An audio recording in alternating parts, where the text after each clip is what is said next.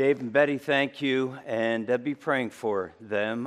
Betty's brother passed away this past week, and those are always difficult times, but you be praying for them as they work through that. Laura Palmisano's mom passed away this past Thursday, and there will be a funeral service Tuesday morning at Litwin's Funeral Home in Nicholson. I don't have the time of that. 2 o'clock? 10 o'clock. 10 o'clock. Okay, 10 o'clock. And be praying for Laura and her family and as they work through that. And then we sent out a note yesterday about our good friend Mel Walker. And you need to be praying for Mel. He's in the hospital. He's not doing well, folks. He was taken Friday morning by ambulance, and he's got a heart issue. They don't know all the details of what's happening, but his kidneys are not functioning well, and that's created some extra issues, and so they're going to need to transfer him. He's in regional right now, but as I understand, they don't do dialysis there, and so they've got to get him somewhere to be able to do that, and that was as of late last night. Right now, Christy is on an airplane coming home from Germany. So be praying for Christy as she's traveling, and of course for Peg. Todd and Janine are here, and Travis and Casey are in Iowa, but be praying for the family, be praying for Mel. Just pray for Mel, all right? And we'll keep you updated as we know, and pray for Laura and Betty and their families. These are hard times, but it certainly fits what we're talking about here this morning. Because Paul told us in 1 Thessalonians chapter 5 and verse 18. In fact, you saw that verse this morning on a video. That we are to give thanks in all circumstances.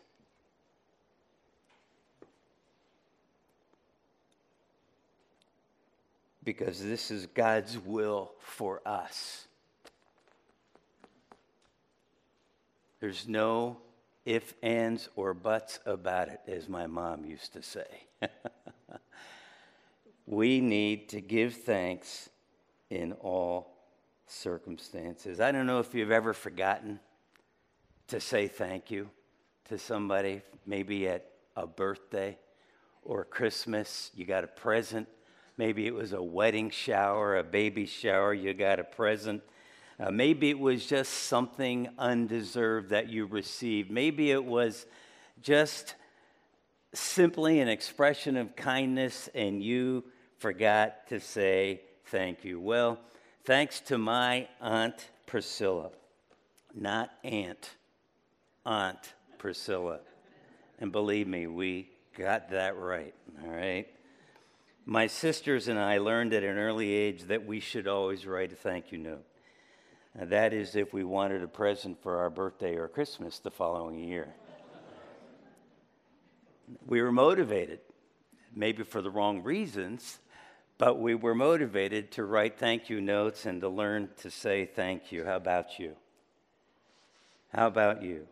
Are you good at remembering to write those thank you notes or the need to say thank you? Because that's where it begins. You have to remember to do that.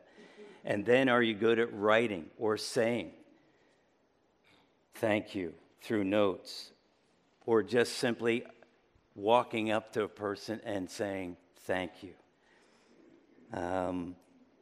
Thanksgiving is that time of the year. You've already heard that thought that we are reminded to be thankful.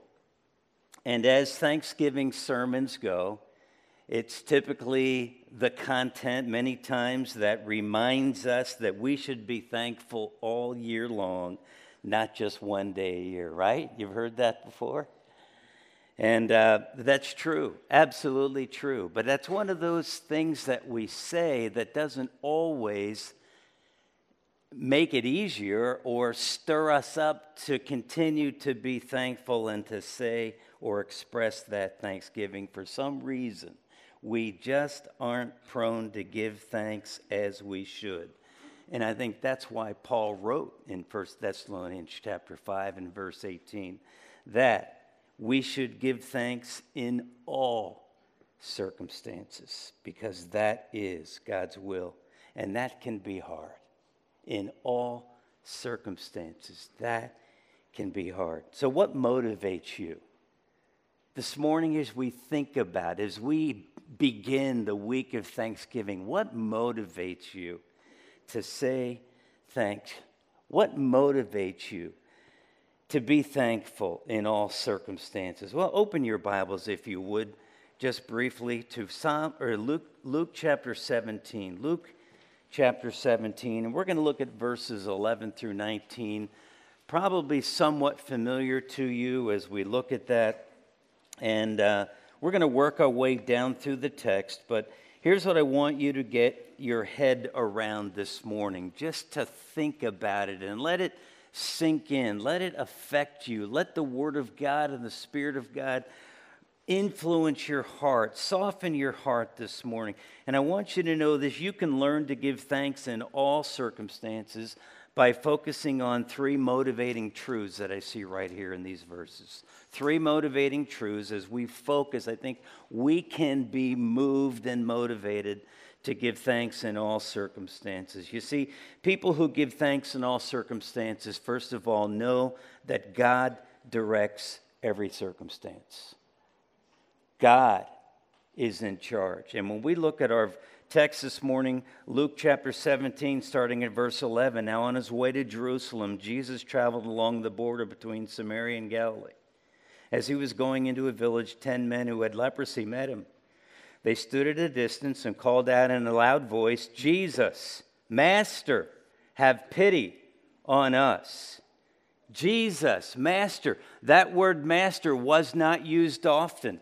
It was used in Luke chapter 5 when Peter cried out to Jesus, and you remember that fishing incident. If not, go back and check it out. But that's the word here. It's the word that means chief. It's a word that means commander, overseer, superior. It's a word that indicates authority, recognizing the authority that Jesus had, not his teaching authority, but his ability to work miracles, recognizing that he is in complete command and control of all issues of life, death, disease. Here's 10 guys with leprosy. And they cried out, "Jesus, Master, have pity on us." And if we're going to be those who are able to give thanks in every circumstance, we must embrace the sovereign, all-powerful God that we know as Savior. That God is in charge of every detail, folks, there's no exception, every detail of your life and mine. Paul says it this way in Romans chapter 8 and verse 28, "And we know that in all things God works for the good of those who love him, for those who have been called according to his purpose." He says it this way in Ephesians chapter 1 and verse 11. "In him, in God, we were also chosen." And Paul's talking about our salvation. We were chosen in him, having been predestined according to the plan of him, listen to this, who works out everything in conformity with the purpose of his will. I heard somebody thank God for the sovereignty of God. And praise God for that, folks. Part of the understanding of the sovereignty of God is we many times only make reference to the sovereignty of God when things are going well. Look what God did. Man, wow. But we also must recognize the sovereignty of God when things aren't going so well. That's why Paul says, in all circumstances. But first, secondly, people who give thanks in all circumstances not only know that God directs every circumstance, but they also know that God deserves all the glory for all that happens. Look at verse 15 there in Luke chapter 17. Verse 15. Well, verse 14, let me go back because that's where I left off. When he saw them, Jesus, he said to them, to the 10 lepers, "Go show yourselves to the priests." And as they went, they were cleansed. One of them, one of the lepers who was cleansed, when he saw he was healed, came back, praising God in a loud voice. He threw himself at Jesus' feet and thanked him. And he was a Samaritan. Jesus healed these lepers. He told them, "You go on the way to the priest." They weren't supposed to go to the priest till after they were healed. But the process here, Jesus says, go. And as they were going, they were healed. God did a miracle of healing right there on the spot. And as we're told in the text, one of the 10 came back to give thanks. One of the 10 came back. And he, when he came back as now a former leper, he came back because he remembered the need to thank God, to thank Jesus. And it says, praising God in a loud voice. That word praising is the word glorify. It's to give glory to God with a loud voice. It's not just whispering, but to positively acknowledge, to recognize before God, to give honor, to lift him up, that God had done the healing. Pointing to him so that all around would know, would hear, would see, would understand that God did the healing. He deserves the glory for all that happens. And then we're told there in the scripture that he threw himself at Jesus' feet, fell down at Jesus' feet, and thanked him. Thanked him. Oh, wow. You ever felt that kind of thanksgiving? Something unbelievable happened, and you couldn't help but cry out, "Oh, thank you, God." Something you'd been praying about, expecting God to do, something that had been a great burden on your heart and been praying, and people have been praying, and God answered prayer. And this leper thanked Jesus, the only one of the 10. You know, Paul's letters are full of thanksgiving. Paul begins just about every one of his letters with thanksgiving. Romans Chapter 1, verse 8, I thank my God through Jesus Christ for all of you.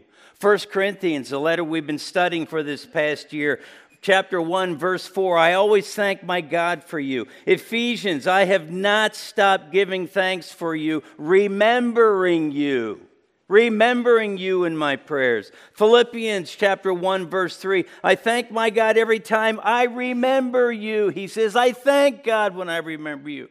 You could look at the letter to the church in Colossae, 1st and 2nd Thessalonians, 1st and 2nd Timothy, Philemon. Paul thanks God for the believers in those churches. He was aggressively thank you because he knew God had done it all. All that had happened in those churches, God deserved all the credit. He deserved all the glory because he was the giver of all of that which they could be thankful for. James said it this way in chapter 1, verses 16 and 17. Don't be deceived, my dear brothers. Every good and perfect gift is from above and coming down from the Father of the heavenly lights, who does not change like shifting shadows. All that we know as good comes from God. God is deserving of glory. And then thirdly, not only does he deserve the glory, but people who give thanks in all circumstances know that God desires our best. So that no matter what happens in our lives, no matter what circumstance we experience and must live through, good, bad, or anywhere in between, we know that God desires our best. Look at the text again, verse 17. Jesus asked the one leper who had come back to give thanks, "Were not all 10 cleansed? Where are the other 9? Has no one returned to give praise to God except this foreigner?" Remember, he was a Samaritan. They were at odds with the Jews. Then Jesus said to the healed leper, the one who'd come back, "Rise and go, your faith has made you well." Jesus desires our best. God didn't stop with the physical and the material. He didn't quit when he simply healed them. And when this one leper came back to express thanksgiving and appreciation and glory to God and thank him, Jesus provided spiritual healing. Because what we read there in the text is absolutely when Jesus said to this leper, "Rise and go, your faith has made you well." Literally, your faith has saved you. We know that he'd already been healed of leprosy. That wasn't the issue. He'd already come back to thank God for the healing of the leprosy. Now he's healing the spiritual need, the greater need, greater than any physical or material problem in the life of that individual, was his salvation, his spiritual need, and Jesus saved him. Your faith has saved you. Your faith has made you well. Your faith has provided spiritual healing. Listen, we're talking salvation. That is why Jesus came, right? Luke himself, go ahead to chapter 19, verse 10. Check it out. And we're told there, "For the Son of Man," that's Jesus, "came to seek and to save those who are lost." Paul said elsewhere, 1 Timothy chapter 2, that he desires all men to be saved. God desires all men to be saved. All men and women to be saved is the word there in 1 Timothy chapter 2. God desires our best always. And when we know that, we can thank God for all circumstances. Paul said it this way in Romans chapter 8, verses 31 and 32.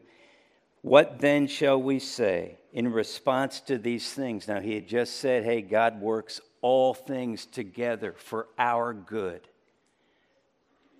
to accomplish his purpose in our lives according to his will. So he says, what do we say in response to all of that? If God is for us, who can be against us? He who did not spare his own son, that's Jesus. God so loved the world, he sent his only son, Jesus, to this world, what? To die on the cross for us. And whoever believes in him will not perish. And that's what he's saying here. But gave him, Jesus, his son, for us all. How will he not also, along with Jesus, freely, graciously give us all things? Wow. This Thanksgiving and every day thereafter, remember, God directs every circumstance. God deserves all the glory for all that takes place in our lives because he's got a plan. And God desires our best. So be thankful. Even when it's hard, in all circumstances, because God has a plan. God is in charge. Let me read these verses 14 to 16 in our text in the Message. A transliteration of the Word of God here. Taking a good look at them, Jesus said, "Go show yourselves to the priests." The lepers now, they went and while still on their way became clean. One of them, when he realized that he was healed, turned around and came back shouting and his gratitude, glorifying God. He kneeled at Jesus' feet, so grateful. And here's the end of that verse. He couldn't thank him enough. I like that. he couldn't thank him enough. Wow. And that needs to be the heart of each believer here today. We can't thank God enough. So thank him.